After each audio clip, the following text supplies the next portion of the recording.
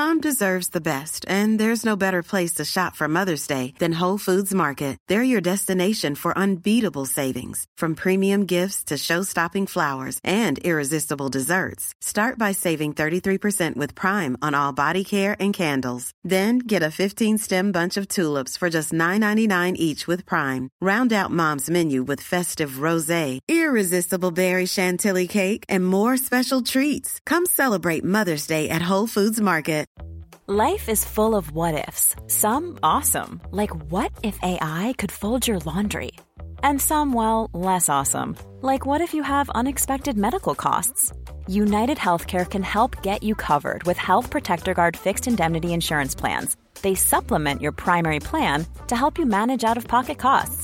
No deductibles, no enrollment periods, and especially no more what-ifs. Visit uh1.com to find the Health Protector Guard plan for you. Spring is my favorite time to start a new workout routine. With the weather warming up, it feels easier to get into the rhythm of things. Whether you have 20 minutes or an hour for a Pilates class or outdoor guided walk, Peloton has everything you need to help you get going. Get a head start on summer with Peloton at onepeloton.com. Hey, I'm Ryan Reynolds. Recently, I asked Mint Mobile's legal team if big wireless companies are allowed to raise prices due to inflation. They said yes. And then when I asked if raising prices technically violates those onerous two-year contracts, they said, "What the are you talking about, you insane Hollywood ass?" So to recap, we're cutting the price of Mint Unlimited from $30 a month to just $15 a month. Give it a try at mintmobile.com/switch. $45 up front for 3 months plus taxes and fees. Promo rate for new customers for limited time. Unlimited more than 40 gigabytes per month. Slows full terms at mintmobile.com. I'm Sandra, and I'm just the professional your small business was looking for. But you didn't hire me because you didn't use LinkedIn Jobs. LinkedIn has professionals you can't find anywhere else, including those who aren't actively looking for a new job, but might be open to the perfect role, like me. In a given month, over 70% of LinkedIn users don't visit other leading job sites. So if you're not looking on LinkedIn, you'll miss out on great candidates like Sandra. Start hiring professionals like a professional. Post your free job on linkedin.com/people today.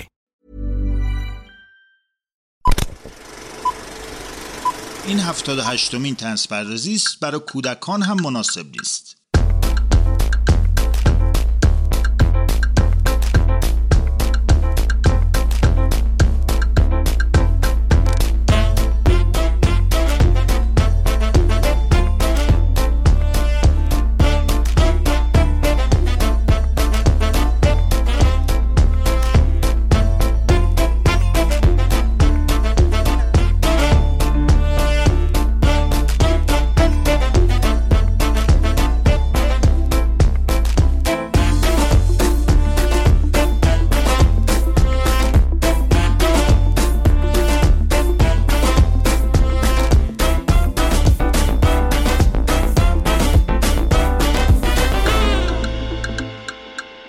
طنزپردازی پادکستی درباره طنزه. درباره طنز هم که معناش مشخصه، درباره طنز. یعنی قرار نیست کسی رو بخندونه، ولی چیز باحالی بود چشم میگیم بخندید. این اپیزود سینمایی طوره، درباره سینمای کمدیه. از این دست اپیزودها باید بیشتر بسازیم واقعا، ولی خب میدونم که خیلی اهلش نیستند.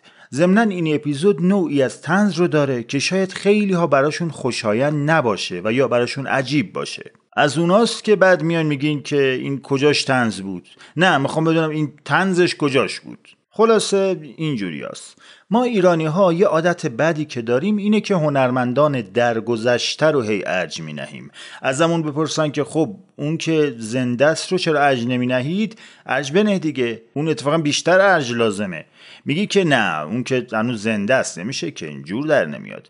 ولی خب ما تو پادکست طنزپردازی سعی کردیم این نگاه رو نداشته باشیم. مثلا همون اول بسم الله 2 اپیزود اول رضا عطاران رو ارج نهادیم. خیلی از سوژه های دیگه‌مون هم وقتی بهشون رسیدیم طرف هنوز نفس داشت هنوزم آثارشو تولید میکرد. حالا میخوام از یه کارگردان ایرانی صحبت کنم که عاشق فیلماش هستم. اصلا قبل از شروع پادکست طنزپردازی یه لیست درست کرده بودم که مثلا به چه موضوعهایی قراره بپردازم، دوست دارم بپردازم. این اپیزود جزو گزینه‌های اول بود. ولی خب حالا بالاخره طلبیده که برم سراغش. سراغ محسن امیریوسفی.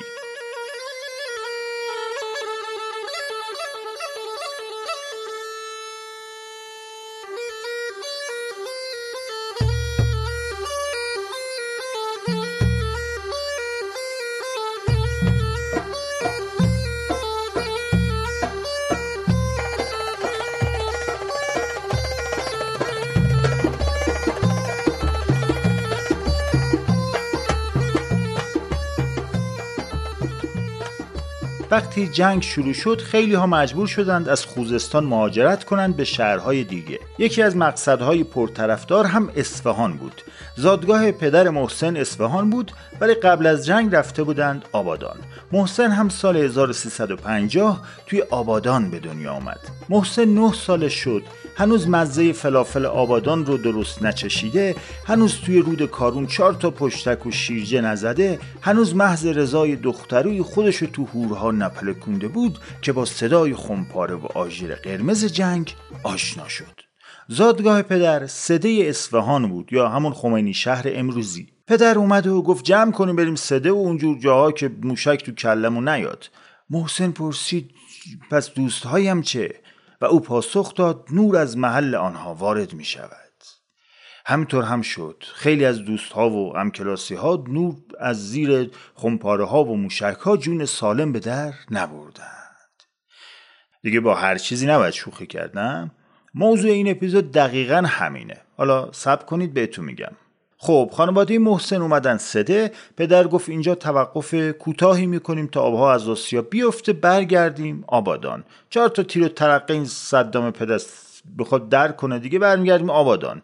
مگه چقدر میخواد طول بکشه؟ جنگ جهانی که نیستیه. جنگ جهانی اول 4 سال طول کشید، جنگ جهانی دوم 5 سال خورده ای، جنگ دیگه 8 سال که طول نمیکشه که. بیا 8 سال طول کشید. 8 سال طول کشید. اینه که جنگ خیلی از بچه‌های آبادانی رو اصفهانی کرد.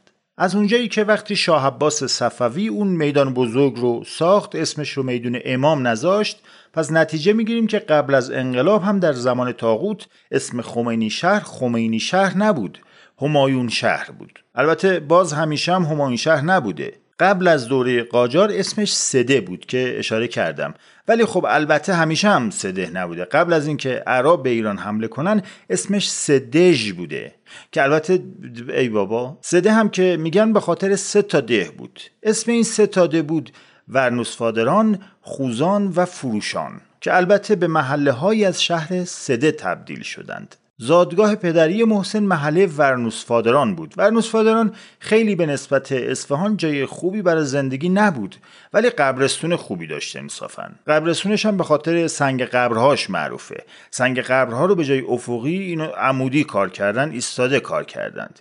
ویژگی های دیگه هم داره این قبرستون که خب در این مقال نمی گنجه. وگرنه من که عاشق اینم درباره قبرستون ها صحبت کنم براتون، ولی مثلا یه سوراخ‌هایی رو روی سنگ‌ها درست می‌کردن، توش آب می‌ریختن برای پرنده‌ها و حیوانات تشنه. یا مثلا سنگ مردها یه برجستگی داره، سنگ زنها 2 تا برجستگی داره. که خب جنسیت فکر کردی تا آخر عمر مهمه؟ نه، تا بعدش هم مهمه. به خصوص کلاً برجستگی چیز مهمیه. یه ویژگی دیگه این قبرستون و آخریشه. تو رو خدا اینو بگم دیگه بعد قصه. ویژگی آخر این که دیگه این قبرستون وجود نداره. یعنی سنگ‌هاشو کندن، یه جاده هم از وسطش رد کردن رفته. گفتن چیه وسط راه خوابیدیم، پاشید میخواد جاده رد شه. برگردیم به قصه، اینقدر حاشیه نریم. البته اینا که میگم مهمه ها، اینا بعد تو داستان که یه جاش گیر افتادید ازش سوال اومد اون موقع متوجه میشین که چی گفتم.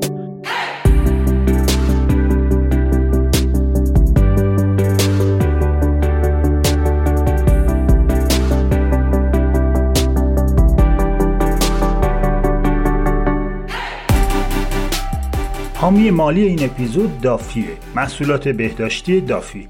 دافی یه برند محصولات بهداشتیه که محصولات متنوعی هم دارند، ولی میخوام این بار یکی از محصولات پرکاربردشون رو معرفی کنم.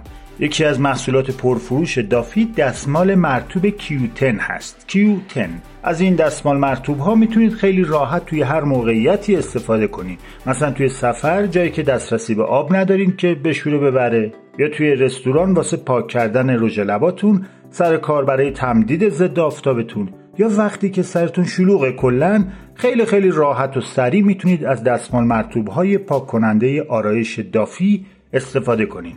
حامی مالی این اپیزود محصولات بهداشتی دافی.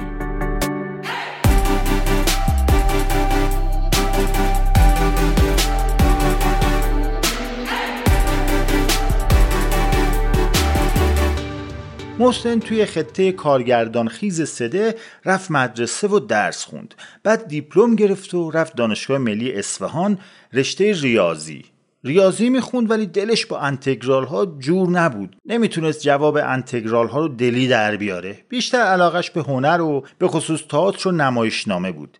بیشتر از اون که توی دانشکده ریاضی باشه توی دانشکده ادبیات پرسه میزد. حالا ان شاءالله که به خاطر ادبیات اونجا پرسه میزده، چون ما که دانشگاه میرفتیم بچهای مهندسی اکثرا پسر بودن. دختر میخواستی، یعنی دخترها توی دانشکده علوم انسانی بودن بیشتر. ولی دختری دانشکده هنر یک چیز دیگه‌ای بودن از نظر سکنات و سجایای اخلاقی. اینا که گفتم دیگه خداییش به قصه هیچ کمکی نمی‌کرد، دروغ چرا. ولی میدونم که از کل قصه دقیقاً هم چند تا جمله رو یادتون میمونیم. بیشتر سمتون دیگه و از 70 خورده اپیزود. حالا محسن توی دانشگاه چند تا نمایشنامه نوشت. اون اوایل هم نسبت به سینما گارد داشت. احساس میکرد دست و قلم نویسنده توی سینما بسته است. نمایشنامه به هر شکلی براش جذابتر بود. کلن اوایل هر چیزی آدم گارد داره، ولی بعد میفهمه لاجرم بعد شل کرد دیگه. خب دانشگاه هم به هر ضرب و زوری بود تموم شد و محسن رفت سربازی تهران. یه سری مراکز هستند که خیلی به رشد هنر و هنرمند کمک کردند. مثلا کانون پرورش فکری که چند دهه قبل خیلی آدم حسابی ازش بلند شد. برای سینما جوان این حالت شد داشت. ورود محسن به سینما جوان هم شد نقطه ورودش به فیلم سازی. سال 77 محسن 27 ساله اولین فیلم کوتاهش رو ساخت به نام نادر فرزند شمشیر. همین باعث شد که شب و روز محسن بشه دنیای شگفت‌انگیز فیلم و فیلمسازی. یه سال بعد سال 1378 محسن 28 ساله توی قبرستون سده اصفهان رؤیت شد. دوربین فیلمبرداری رو به چشماش چسبونده بود و داشت از میون قبرها همجور میرفت که یه پیرمرد قد بلند با کلاه نمدی جلو پاش سبز شد. محسن یهو پیرمرد رو دید، جا خورد، یه بسم الله گفت که اگه جنی چیزی هست بره. ولی خب پیرمرد قد بلند صداشو برد بالا که کی اجازه داده تو قبرستون من فیلم برداری کنی؟ محسن که هنوز دو به شک بود درباره جن یا انس بودن طرف پرسید ببخشید شما اینجا چه کاره ای؟ پیرمرد گفت مرده شور. محسن گفت درست صحبت کن آقا. بعد درست صحبت کردن فهمید واقعا طرف مرده شوره. این از این. دقایقی بعد محسن و این پیرمرد مرده شور بلند قامت وسط قبرستون سده نشسته بودند و گپ می زدند و پیرمرد با پیشنهاد بازیگری توی فیلم محسن مواجه شد، به همین سادگی و اتفاقی. البته که محسن تو وجود این پیرمرد مرده شور چیزهایی می دید که خودش تا حالا توی آینه مرده شور خونه بهش دقت نکرده بود. فیلم کوتاهی ساخته شد که حاصل یه ترکیب ستایی بود، حاصل بازی پیرمرد مرده‌شور، محسن امیریوسفی و قبرستون سده. اسمش هم شد دستهای سنگی. فیلمی که محسن باهاش نصف جشنواره‌های فیلم کوتاه دنیا رو گشت. وقتی داریم از نبوغ حرف میزنیم از چه حرف میزنیم؟ از این که پسری در شهری زندگی میکنه که واقعا چیزهای زیادی برای دیدن نداره، قبرستون داره. خب به همین سوژه فکر میکنه و فیلمی میسازه که توی فیلمسازی ایران کم نظیره. محسن بعد از این فیلم کوتاه دوربینش رو از داخل سده بر نداشت ببره. این بار مستندی رو به نام کاروان ساخت. 8 محرم هر سال کاروانی از شخصیت‌های واقعی و غیر واقعی کربلا از اذان ظهر تا اذان مغرب از محله‌های سده رد میشن تا حادثه عاشورا رو روایت کنن. از امام حسین و یارانش گرفته تا فرشته‌ها و جنیان و سایر بستگان دور و نزدیک. بچه‌ها بالهای رنگی داشتند، نقش فرشته داشتند، جنها صورت سیاه و دور چشم قرمز داشتند. آره اونا خیلی بودند. از زعفر جنی هم بود. اینو هم بگم که سده شهریه که خیلی توی مراسم محرم پرشوره. اصلا روی تابلوی شهر شهید پرور خمینی شهر نوشته شده به حسینیه ایران خوش آمدید.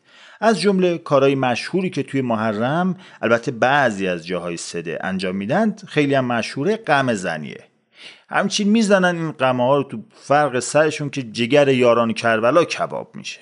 حالا توی این مستند کاروان دوربین محسن صحبت‌های بابا علی رئیس کاروان و چند تا از برگزار کنندگان رو نشون میده. حالا اگه بگی مستند کاروان طنزی هم داشت میایم چیز میکنین، باید از اول تعریف طنز رو بگیم که طنز اونجور نیست که شما فکر میکنین. که دیگه چه کاریه دیگه، نمیگیم ذبیح، عبور میکنیم.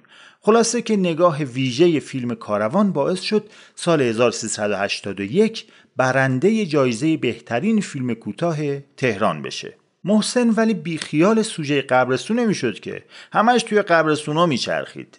دیگه طوری شده بود که آشنایان وقتی سراغ محسن رو میگرفتند، خانواده میگفتند والا نمیدونیم کدوم قبرستونیه، ولی خب عموما قبرستونای سده بود.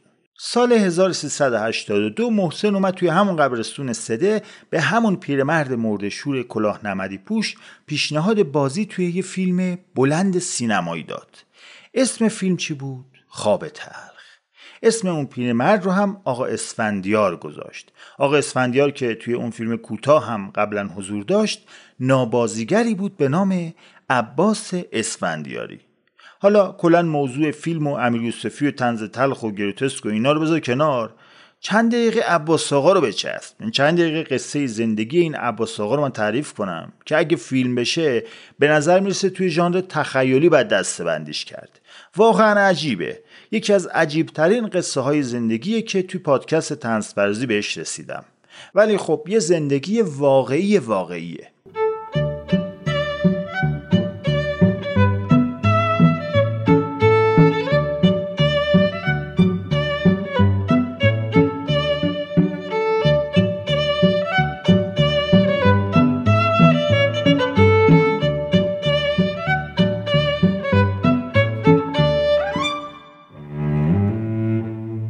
عباس اسفندیاری بچه سده سواد خوندن و نوشتن نداشت. جوونیاش میرفت چاه مستراب کوچه ها و اینا رو پیت کشی میکرد. درباره شغل پیت کشی هم توی چندین اپیزود از تهران قدیم بگیر تا قصه ارهام صد توضیح دادم دیگه. واقعا کفایت مذاکرات رو درباره پیت کشی میخوام تو پادکست طنزپردازی اعلام کنم. دیگه حالمون به هم خورد از این همه توصیفات. یه روز که عباس آقای اسفندیاری در دوران جوانی داشت چای فاضلاب یه خونه‌ای رو پیت کشی میکرد، صاحب خونه مهمونی داشت که یه استوار بود، نظامی بود. عباس با این استواره دست به یقه شد. ماشاءالله چارشونه، درشندام، بدبدن، فقط کف دستاش اندازه نصف بروری بود. توی دعوا سوخت نمیداد. خلاصه افتاد به جون این استواره. همین الانم اگه یه جوون صدایی عصبانی دیدید پیشنهاد میکنم فقط برید. میدونم که میگم. خلاصه که استواره کتکه رو خورد و گفت حالا که اینطور شد میفرستمت سربازی تو آدم بشی. عباس رو به زور میفرسته سربازی. عباس مجبور میشه پیتها رو با حال خودشون رها کنه و بره سربازی. حالا از خوششانسی یه روز که محمد رضا شاه واسه بازدید از پادگان اومده بود، یه نگاه به قد و بالای رعنای عباس انداخت و دستور داد که بفرستنش گارد جاویدان شاه.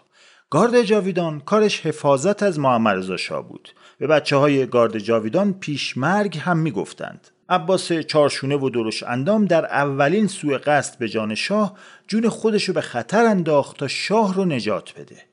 از اون به بعد بود که رئیس گارد جاویدان از عباس خوشش اومد، اونو پیشمرگه مخصوص شاه کرد. بهش هم گفته بود شاه خواست بلند شه، بخوابه، راه بره، تو مراقبش باش. شاه چه بگه چه نگه تو همیشه مراقبش باش. عباس بعضی روزها 24 ساعته مراقب شاه بود. نون خوش میذاشت گوشه لپش که خوابش نبره. تا اونجا که یه بار محمد رضا شاه به عباس گفت بچه چرا اینقدر دهنتو میجنبه؟ عباس هم دست کرد تو جیبش که بفرما نون خشک. گذشت و یه روز یکی از فامیلای عباس که ساکن تهران بود بهش زنگ زد و گفت دستم به دومنت، بابام چند وقتی مریض بود و خونه خوابیده بود تا اینکه امروز عمرشو داد به شما. نمیخوام تو این شهر غربت توی تهران خاکش کنم، دست تنهام هستم، بیا مردونگی کن ببریمش قبرستون سده خاکش کنیم. عباس هم از گارد جاویدان شاه درخواست مرخصی کرد. اونام گفتن چشم عباس آقا، بیا برو، شما هر وقت دوست داشتی بیا هستن.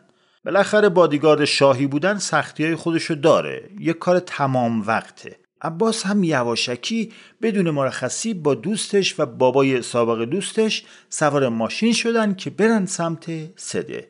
گفت جلدی میریم خاکش میکنیم، برمیگردم سر پستم دیگه، کسی اصلا نمیفهمه. حالا ببینا، از بعد روزگار همون زمانی که عباس در حال دور شدن از تهرانه، یکی از نگهبانهای گارد جاویدان به نام رضا نقشه ترور شاه رو میکشه. رضا روبروی کاخ مرمر وقتی که شاه میخواسته از ماشین پیاده بشه رگبار رو میبنده به اون نقطه.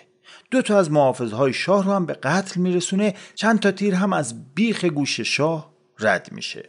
عباس اگه نمیرفت دنبال یه مرده دیگه الان خودش مرده بود، قصهش تموم میشد و به پادکست طنزپرزی هم نمیرسید.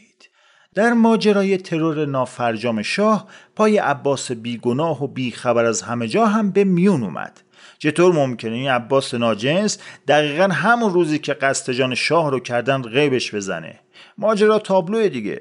مأمورهای تحقیق پرسون پرگاز انداختن تو جاده، بالاخره توی جاده دلیجان جلوی ماشین عباس رو گرفتند. مأمور پرسید این کیه عقب ماشین؟ عباس گفت بابای دوستمه، مریض بنده خدا خوابیده. پتو رو زدن کنار و فهمیدن که بله مرده باهاشونه. حالا فکر کن محافظ شاه روز سوء قصد یواشکی و بی اجازه داره میره سمت سده، آیه جنازه هم پشت ماشینشونه. تازه اول بار منکرش هم میشده، میگفته مریض داریم اون پشت. کت بسته آوردنش تهران، 2 سال فرستادنش زندان علل حساب تا بعد ببینن چی میشه ایشالله. این هم 2 سال از عمر عباس، تا اینکه رئیس گارد جاویدان، همونی که عباس رو پیشمرگ مخصوص شاه کرده بود، زبون خیر گذاشت و از زندون نجاتش داد. عباس از گارد جاویدان شاه رونده شد و به شهرش سده برگشت. اونجا یه مدتی دنبال کار میگشت، پیدا نمیکرد. شغل متناسب با محافظ شاه بودن توی سده وجود نداشت طبیعتاً. این شد که رفت توی قبرستون مرده‌شور شد. از پیتکشی رسید به گارد مخصوص شاهنشاه، بعد به مرده‌شوری رسید. واقعا قصه زندگی باور نکردنی و دراماتیکیه. ولی حالا صبر کنید، هنوز اصل قصه مونده. صبر کنید، هنوز قصه وقتی دراماتیک تر میشه که عباس توی سالهای پایانی عمرش به صورت اتفاقی با محسن امیریوسفی برخورد میکنه که ماجراش رو تعریف کردم. حالا قرار نقش اول یه فیلم سینمایی بلند باشه و بعدش هم که خواهیم گفت از این کشور به اون کشور میره، از این فستیوال به اون فستیوال.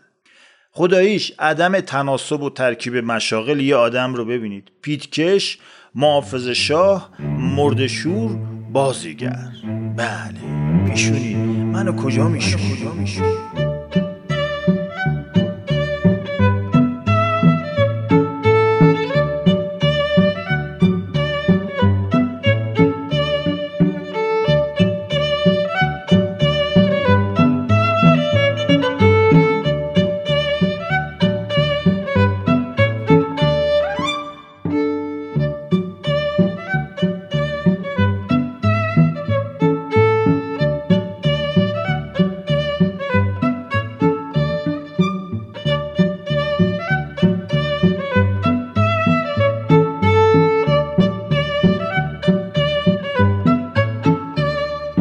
فیلم خواب تلخ با بازی عباس اسفندیاری اولین فیلم بلند محسن امیریوسفی بود. محسن نویسنده، تهیه کننده، کارگردان و تدوینگر این فیلم بود و غیره.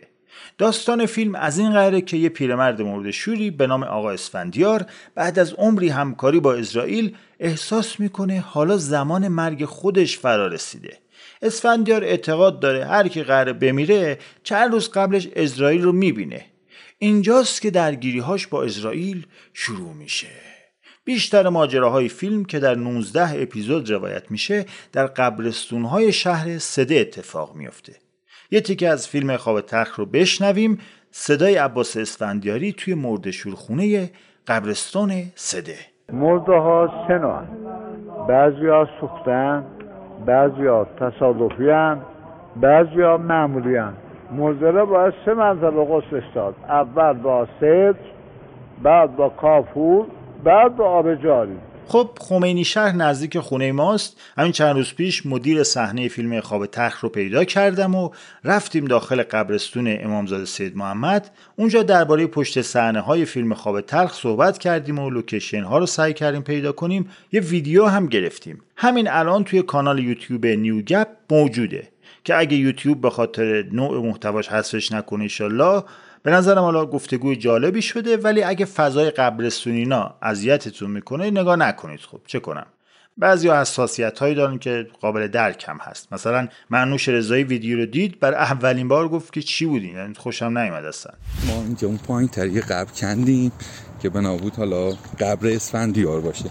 و یه دونه جمجمه واقعی در آوردیم از اون معلومم نبود از کی بود و چی. حالا به هر حال خب فیلم خواب تلخ ساخته شد، توقیف شد.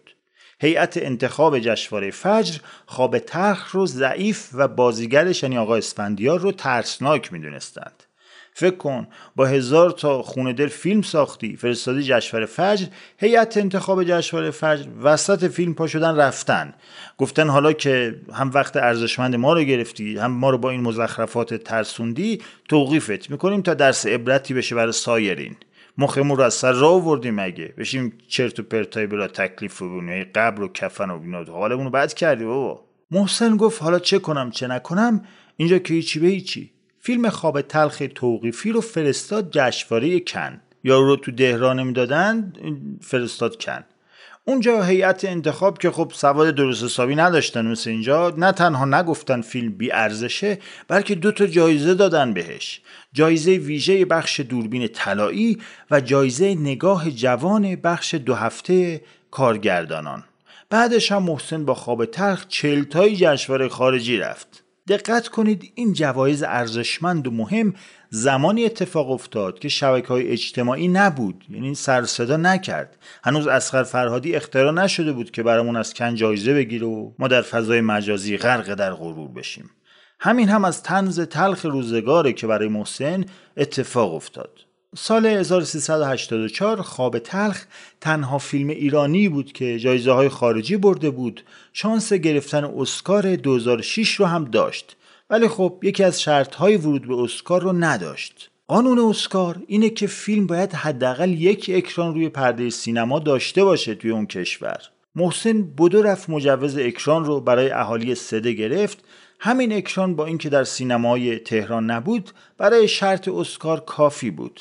ولی قصه توقیف کار خودش رو کرد، زیرا به خواب تلخ رو زدن، از گزینه‌های رفتن به اسکار حذف شد. با این حال گفتم اولین ساخته محسن امیریوسفی کلی جایزه برد. آقا اسفندیار تنها سلبریتی مورد شور دنیا با دماغی نچرال اینقدر بدون شلوار مارکدار، بی سرخاب و سفیدا و اینا، یه سلبریتی جهانی شده بود. کاری کرده بود کارستون.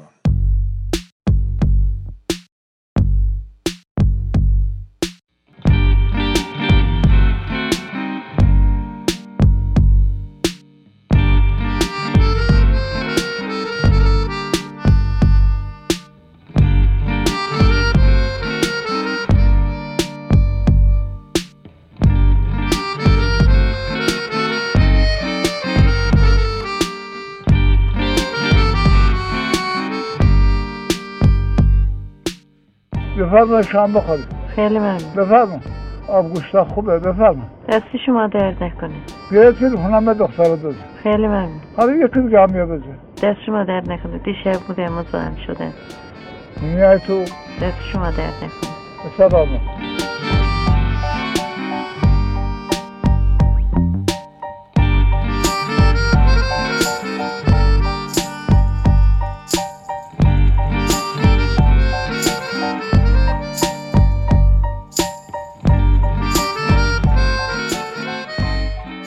اکران خواب تلخ در لس آنجلس محبوبیت جهانی فیلم رو بیشتر هم کرد. منتقدان خیلی در موردش حرف می‌زدند، از لباس و کلاهنمدی آقا اسفندیار حرف می‌زدند، از معماری خونه‌ها در شهر سده می‌گفتند و خیلی چیزای دیگه. در میان این تعریف و تمجیدها یه خانم ایرانی که 40 سالی مقیم آمریکا بود به محسن گفت که حالا نمیشد فیلمی درباره چیزهای جدیدی بسازین که این خارجی‌ها حالشون بشه که ما هم ماشین مدل بالا و موبایل و این چیزا رو داریم؟ محسن جواب داد که برای خارجی ها مهم نیست که ما هم موبایل داریم، مهم اینه که چه کالای جدیدی برای عرضه داریم. شبیه خارجی ها بودن چه افتخاری داره آخه؟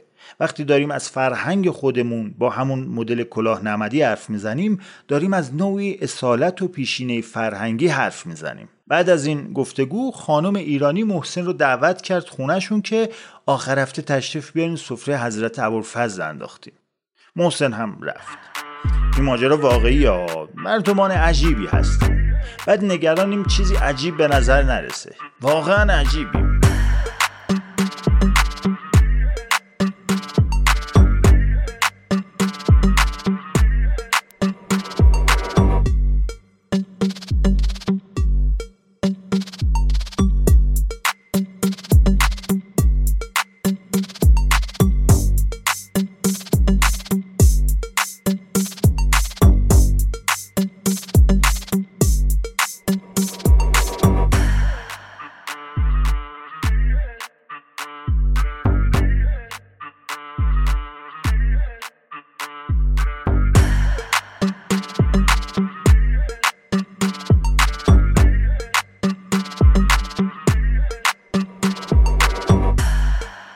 خب حالا به بهانه فیلم خواب تلخ میخوام سراغ نوعی طنز برم که اسمش هست طنز تلخ. طنز تلخ رو خارجی‌ها توی خونه دارک کمدی یا کمدی سیاه صداش میکنند. در کمدی سیاه ما به چیزایی میخندیم که اساساً تلخه. شوخی با واقعیت‌هایی میکنیم که درمانی نداره یا ما زور اون نمیرسه درمونش کنیم.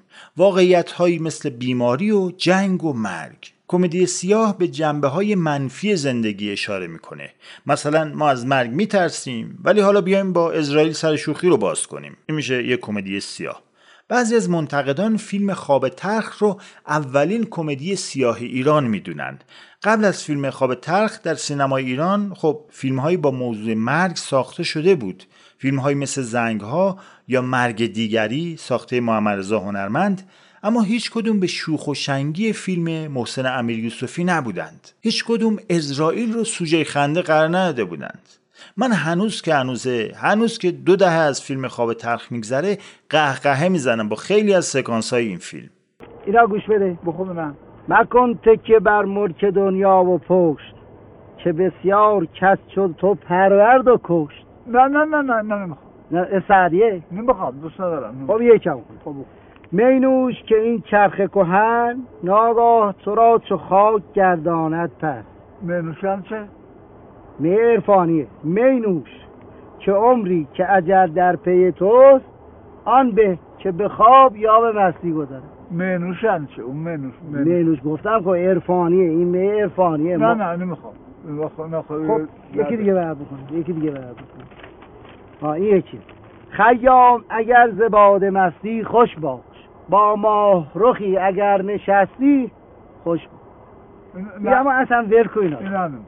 یه شعر نو برات بکنم. یه شعر خوب برام میخونی. من فردا میام اینجا و میخوام من حلالم کنی. یه چند به کتک زدم فوش دادم من حلال کن. ساموئل بکت نمایشنویس و رمان‌نویس مشهور ایرلندی میگه عالی ترین نوع خنده به چیزهای نامیمونه، خنده هایی که ناشاد و تو دماغیه. پس کمدی سیاه علاوه بر بامزه بودند باید آزاردهنده هم باشه تا بتونه مخاطب رو به فکر واداره راجع به همون چیزهایی که تلخه و حتی زشته و خیلی وقت هم تابو محسوب میشه. این از این. فکر میکنم اکثر مخاطبان پادکست طنز پردازی با مفهوم کمدی سیاه آشنایی دارند، ولی نوعی از طنز و کمدی هست که یه خورده شاید غریب باشه برای خیلی ها، به خصوص در ایران. فهمش برای خیلی از مخاطبان ایرانی سخته، از جمله برای اون هیئت جشنواره فجر که فیلم خواب تلخ رو توقیف کردن، گفتن عجیب غریب و وحشتناکه. دارم از مفهومی صحبت میکنم به اسم گروتسک. چی؟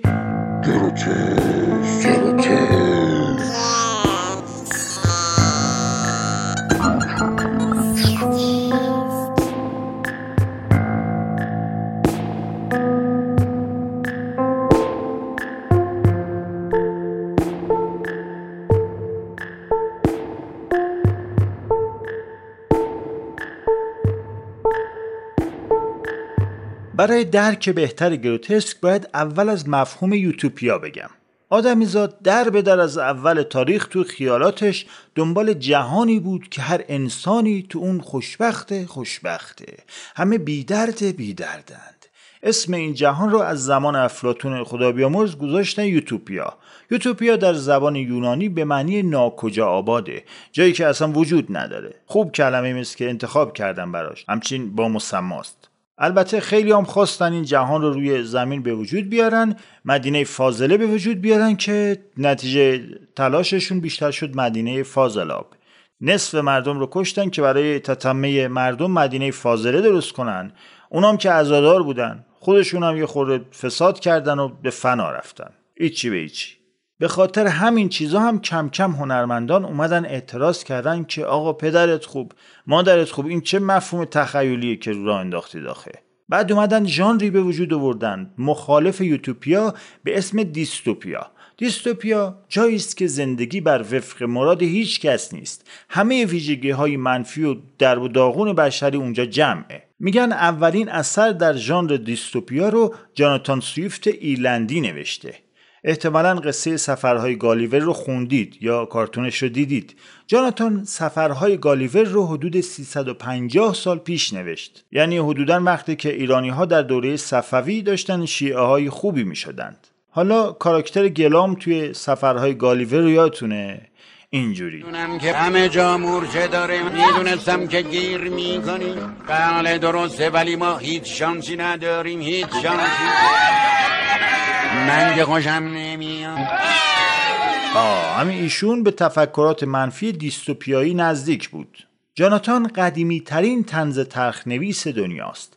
اولین طنز تلخ جاناتان مقاله هایی به نام پیشنهاد مؤدبانه بود که مثلا گفته بود برای ریشه کن کردن فقر بیان بچهای فقیر رو به عنوان ناهار بفروشن به ثروتمندان. منطقیه. طنزی که همچین مثل یه سیلی میخوابه تو گوش آدم. تأثیر قصه های جاناتان رو 100 سال بعد در نویسندگان بزرگی مثل جورج اورول توی کتاب مزرعه حیوانات میشه دید. خب گفتیم که محتوای یک کمدی سیاه باعث خنده ای همراه با غم میشه. ولی وقتی جای غم رو ترس قرار بدیم، ترکیب دو حس ناسازگار ترس و خنده رو همزمان به مخاطب القا کنیم، به طنزی شبیه کمدی سیاه میرسیم که اسمش در واقع چی میشه؟ آفرین، میشه گروتسک. توی طنز تلخ طنزنویس میگه میخندی باید گریه کنی. توی گروتسک طنزنویس میگه میخندی باید بترسی. گروتسک هم همچین پدیده جدیدی نیست تا توی کاخهای روم باستان تصاویر روی دیوارها و سقفها پیدا کردند که مثلا تصویر یه انسان رو ریخته بودن تو حیوانات، توی گیاهان.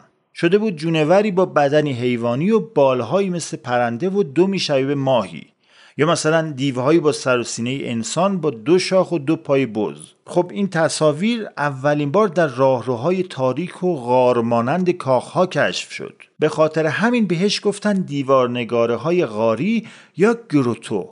گروتو به معنی حفره و غاره. کلمه گروتو بعدها به صورت گروتسک رایج و عمومی شد. یکی از نمونه‌های خوب و بارز گروتسک توی ادبیات و طنز فارسی کاریکاتورهای پرویز شاپوره. اپیزودهای 28 و 29 پادکست طنزپردازی رو یادتونه؟ اسمش بود من شوهر فروغ فرخزاد نیستم. اونجا از پرویز شاپور و کاریکاتورهاش حرف زدیم. مثلا برای نمونه بخوام عرض کنم، به عقیده گیوتین سر آدم زیادی است. و یا مثلا از وقتی زیر یه سقف با یه عنکبوت زندگی میکنم تنها نیستم. آدم یاد داستان مسخ کافکا میفته چون اونم گروتسکه. بعضیا میگن آخه بابا مسخ کافکا کجاش طنزه؟ چه جور طنزیه؟ این کدوم ورش طنزه؟ این جور طنزه. طنز گروتسکه.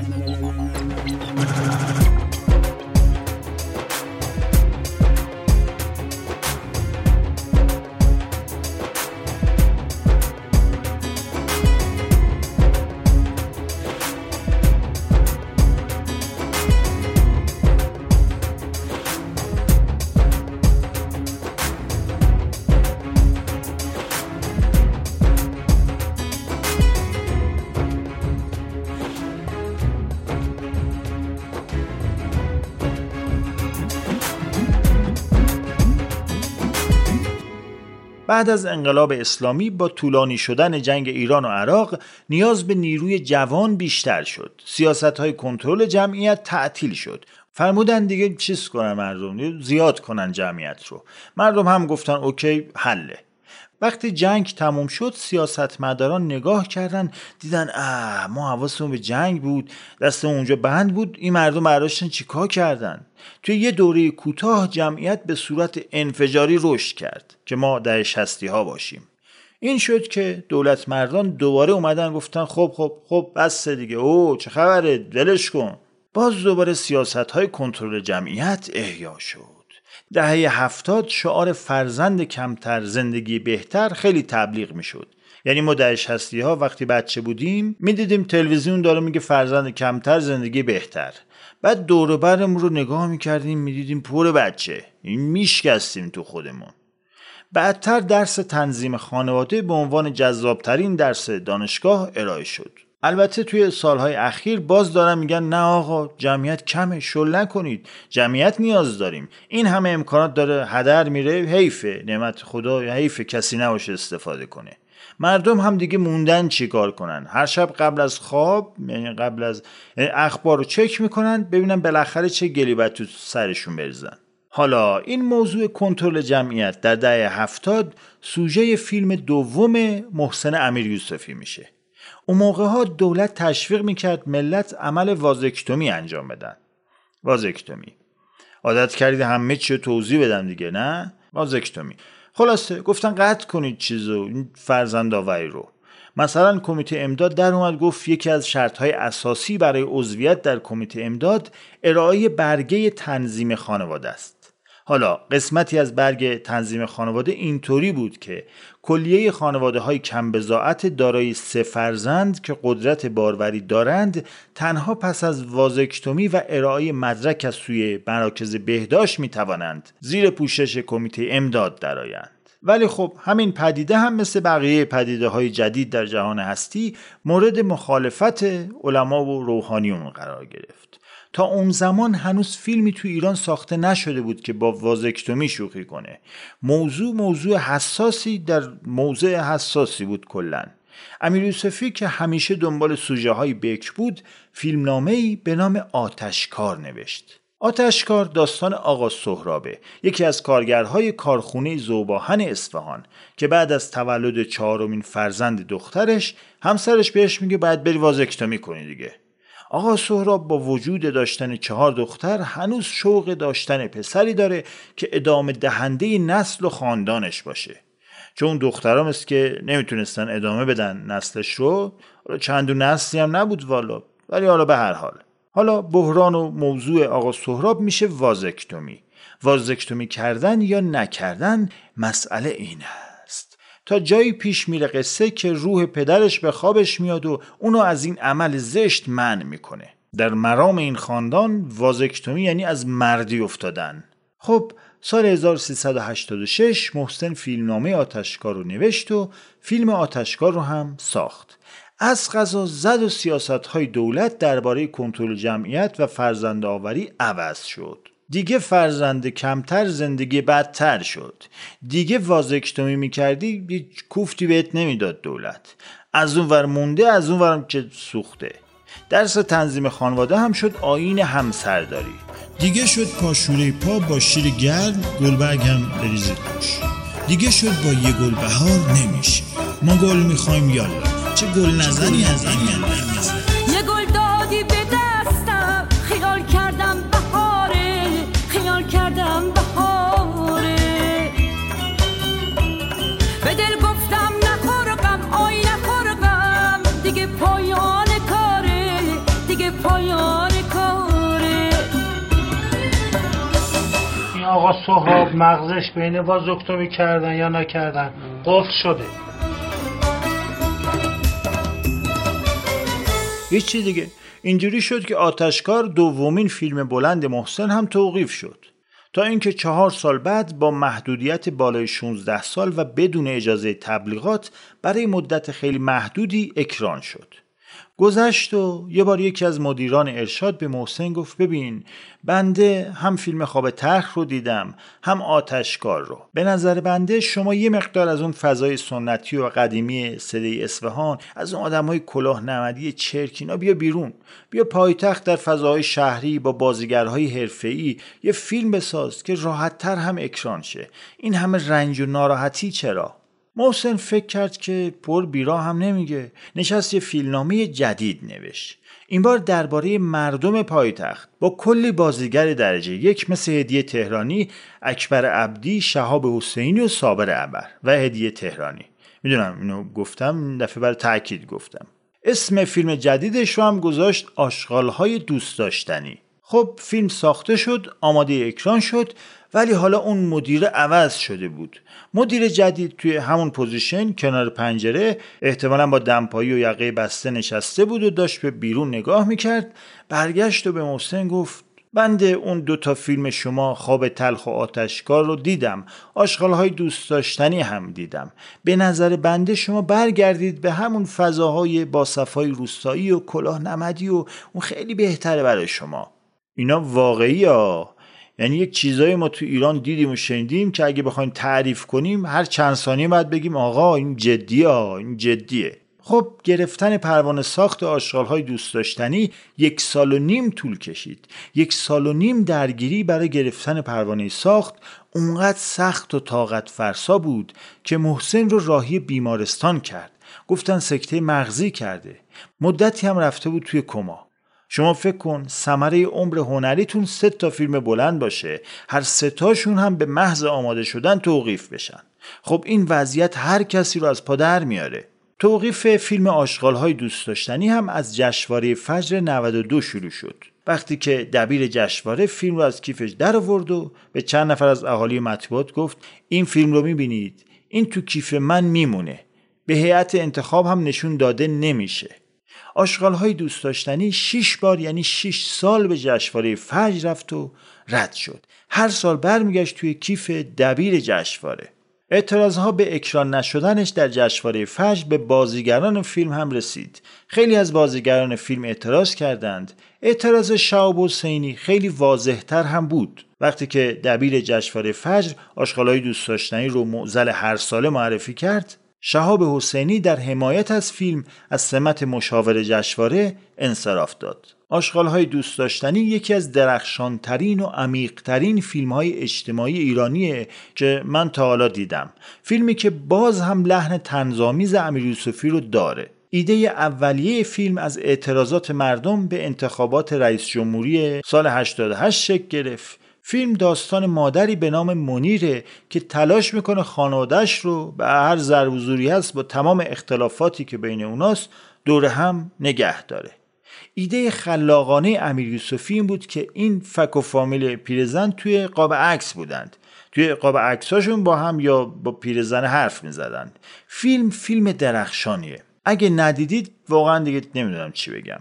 برخلاف حرف مدیران که آشغال‌های دوست داشتنی رو سیاسی و فتنه‌گر و اینا میدونستن، من فکر میکنم این فیلم همش قصه همدلی و وطن دوستی مردم ایران بود. خیلی از مسئولین که از قضا وظیفه هدایت و آسمانی کردن مردم رو گردن گرفته بودن، گمونم زریبوشی مردم رو هم فکر میکردن اندازه خودشونه. اینه که نشستن تو خونهشون با باجناق و فک و فامیل اینا، یه چی که نفهمن میگن بده، یه چی که مغزشون نکشه میگن معیوب، این باید حذف بشه.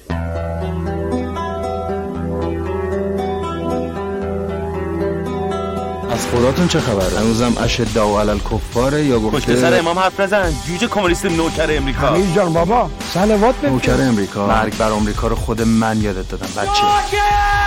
دعوا نکنید. آخه نمیشه ما این که باید خفه شیم، ما این که باید خفه خون بگیریم. ولشون کن. 3 آدم گندن، یه شهید، یه کشته، یه مهاجر. من و تو چی هستی؟ 2 کبوتر عشق. برادر نوجوونه، برادر غرق خونه، برادر مثل خورشید سر میکشه تو خونه.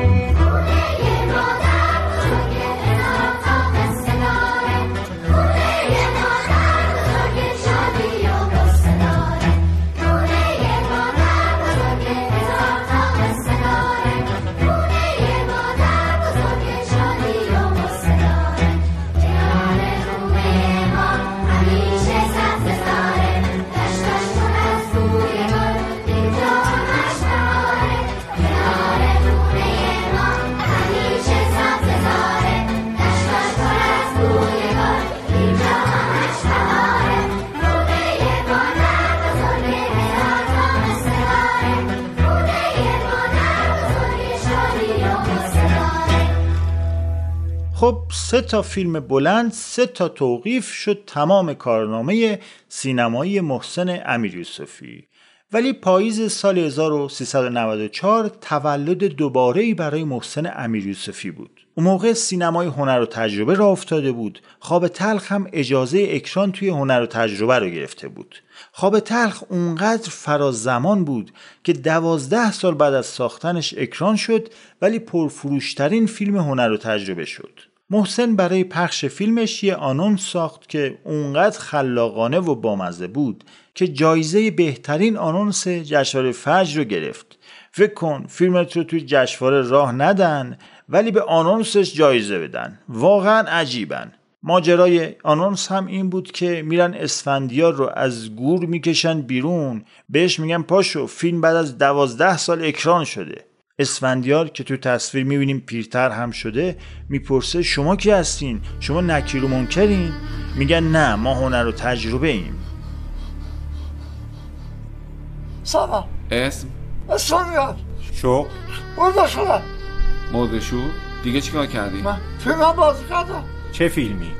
خواب تلخ. کی بازی کردی؟ 12 سال قبل. خیلی هم رسوندی؟ خیلی رسوندی به مردم. همین؟ ما با خودش نکردیم. دیگه؟ کمک کردیم به مردم. میگم کمک جایزه رو رسوندی. یادداشت کردی؟ بله. ببخشید شما نکنه مرتبی؟ چی؟ شما نکنه مرتبی؟ نه ما هنر تجربه ایم. شما هنر تجربه؟ بله خواب تلخ اکران شد. دستم رو بیاد بابا. دستشو بگیرم؟ نه. ببخشید آقا اسفندیار، شما جزو فیلم‌های خیلی مستقلی باید خودتون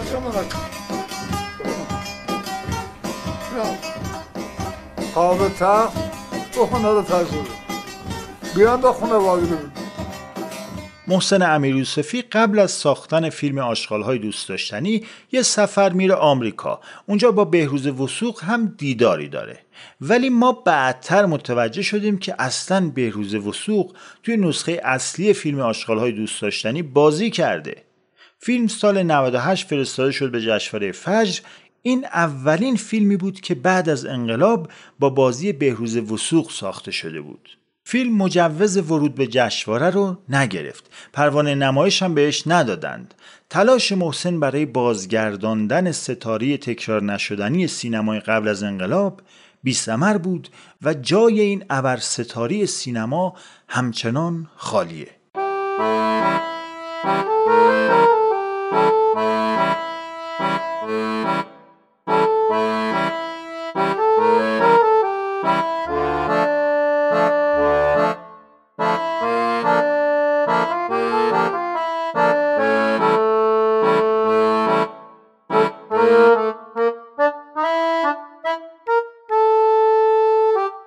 توی سینمای ایران هیچ وقت قانونی برای مشخص شدن خط قرمزها وجود نداره.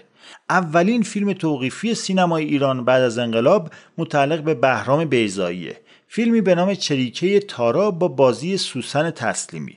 چریکه تارا در روزهایی که هنوز حجاب در کشور تابع قانون مشخصی نبود ساخته شد، اما بعد که خواست اکران بشه حجاب مثل که الزامی شد. هیچی دیگه، نمایش فیلم برای همیشه کنسل شد. یکی از جدیدترین فیلم هایی که در سینما ایران توقیف شده فیلم قاتل وحشی اثر حمید نعمت الله است. با اینکه برخی منتقدان فیلم رو یکی از آثار با کیفیت سالهای اخیر سینما ایران میدونن، ولی به دلیل نمایش گوشهای لیلا حاتمی توقیف شد. یعنی سرش رو که تراشیده بودن مو نداشت، ولی خب گوشش رو متاسفانه سهل انگاری کرده بودن نتراشیده بودن. اینه که مسئولان هم گفتن نه دیگه ما با گوش لیلا زاویه داریم. منظور این که تجربه توقیف فیلم یه چیز رایجه تو سینمای ایران، ولی سلطان توقیف بیشک محسن امیریوسفیه. هر 3 تا فیلمی که ساخته توقیف شده و مجموعاً 22 سال پرونده توقیف داره. 22 سال. واقعا چند دقیقه سکوت که نمیشه وسط پادکست صوتی جور در نمیاد، نه؟ لاجرم موزیک.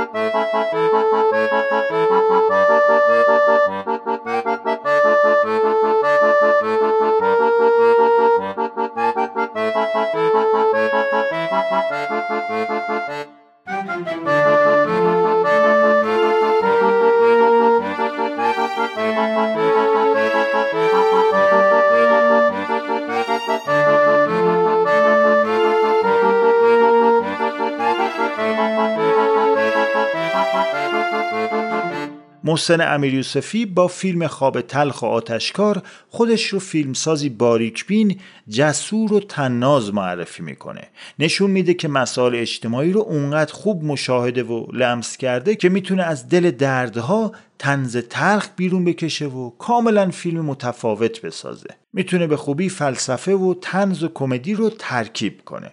فیلم آشغال‌های دوست داشتنی جدا از فلسفه و طنز ما رو با تاریخ معاصر هم درگیر میکنه.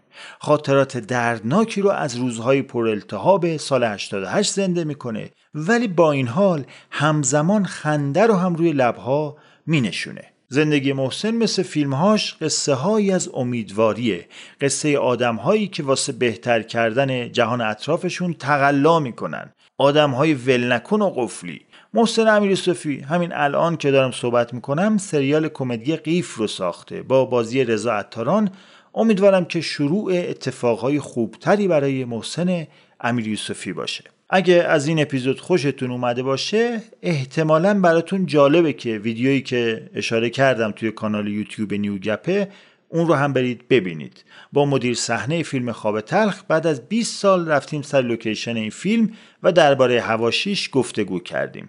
ممنون که پادکست طنزپردازی رو به شکل محمد پسندی معرفی میکنین که اگه چیز باحالی بقیه هم بشنون، و ممنون از حامی مالی این اپیزود، محصولات بهداشتی دافی. پژوهش و متن این اپیزود رو وحید آذرشب و سپیده نظری نوشتند. ممنون از وحید و سپیده عزیز. همکاران پادکست طنزپردازی: مدیر اجرایی مهنوش رضایی، گرافیک بهنام عزیزی، موزیک تیتراژ مهدی آقایی و من محمد بودم. اواخر مرداد ماه 1402 از گوشه تاریکتر ی آپارتمان.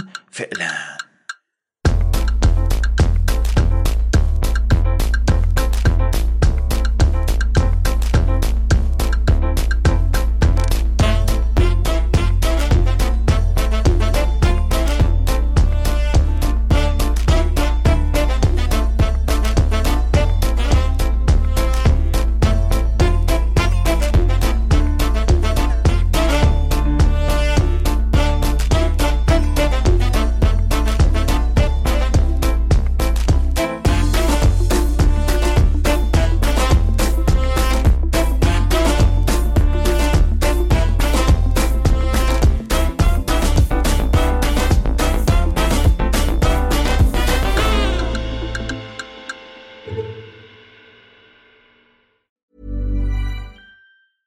Mom deserves the best, and there's no better place to shop for Mother's Day than Whole Foods Market. They're your destination for unbeatable savings, from premium gifts to show-stopping flowers and irresistible desserts. Start by saving 33% with Prime on all body care and candles. Then get a 15-stem bunch of tulips for just $9.99 each with Prime. Round out Mom's menu with festive rosé, irresistible berry chantilly cake, and more special treats. Come celebrate Mother's Day at Whole Foods Market. Hey, it's Danny Pellegrino from Everything Iconic.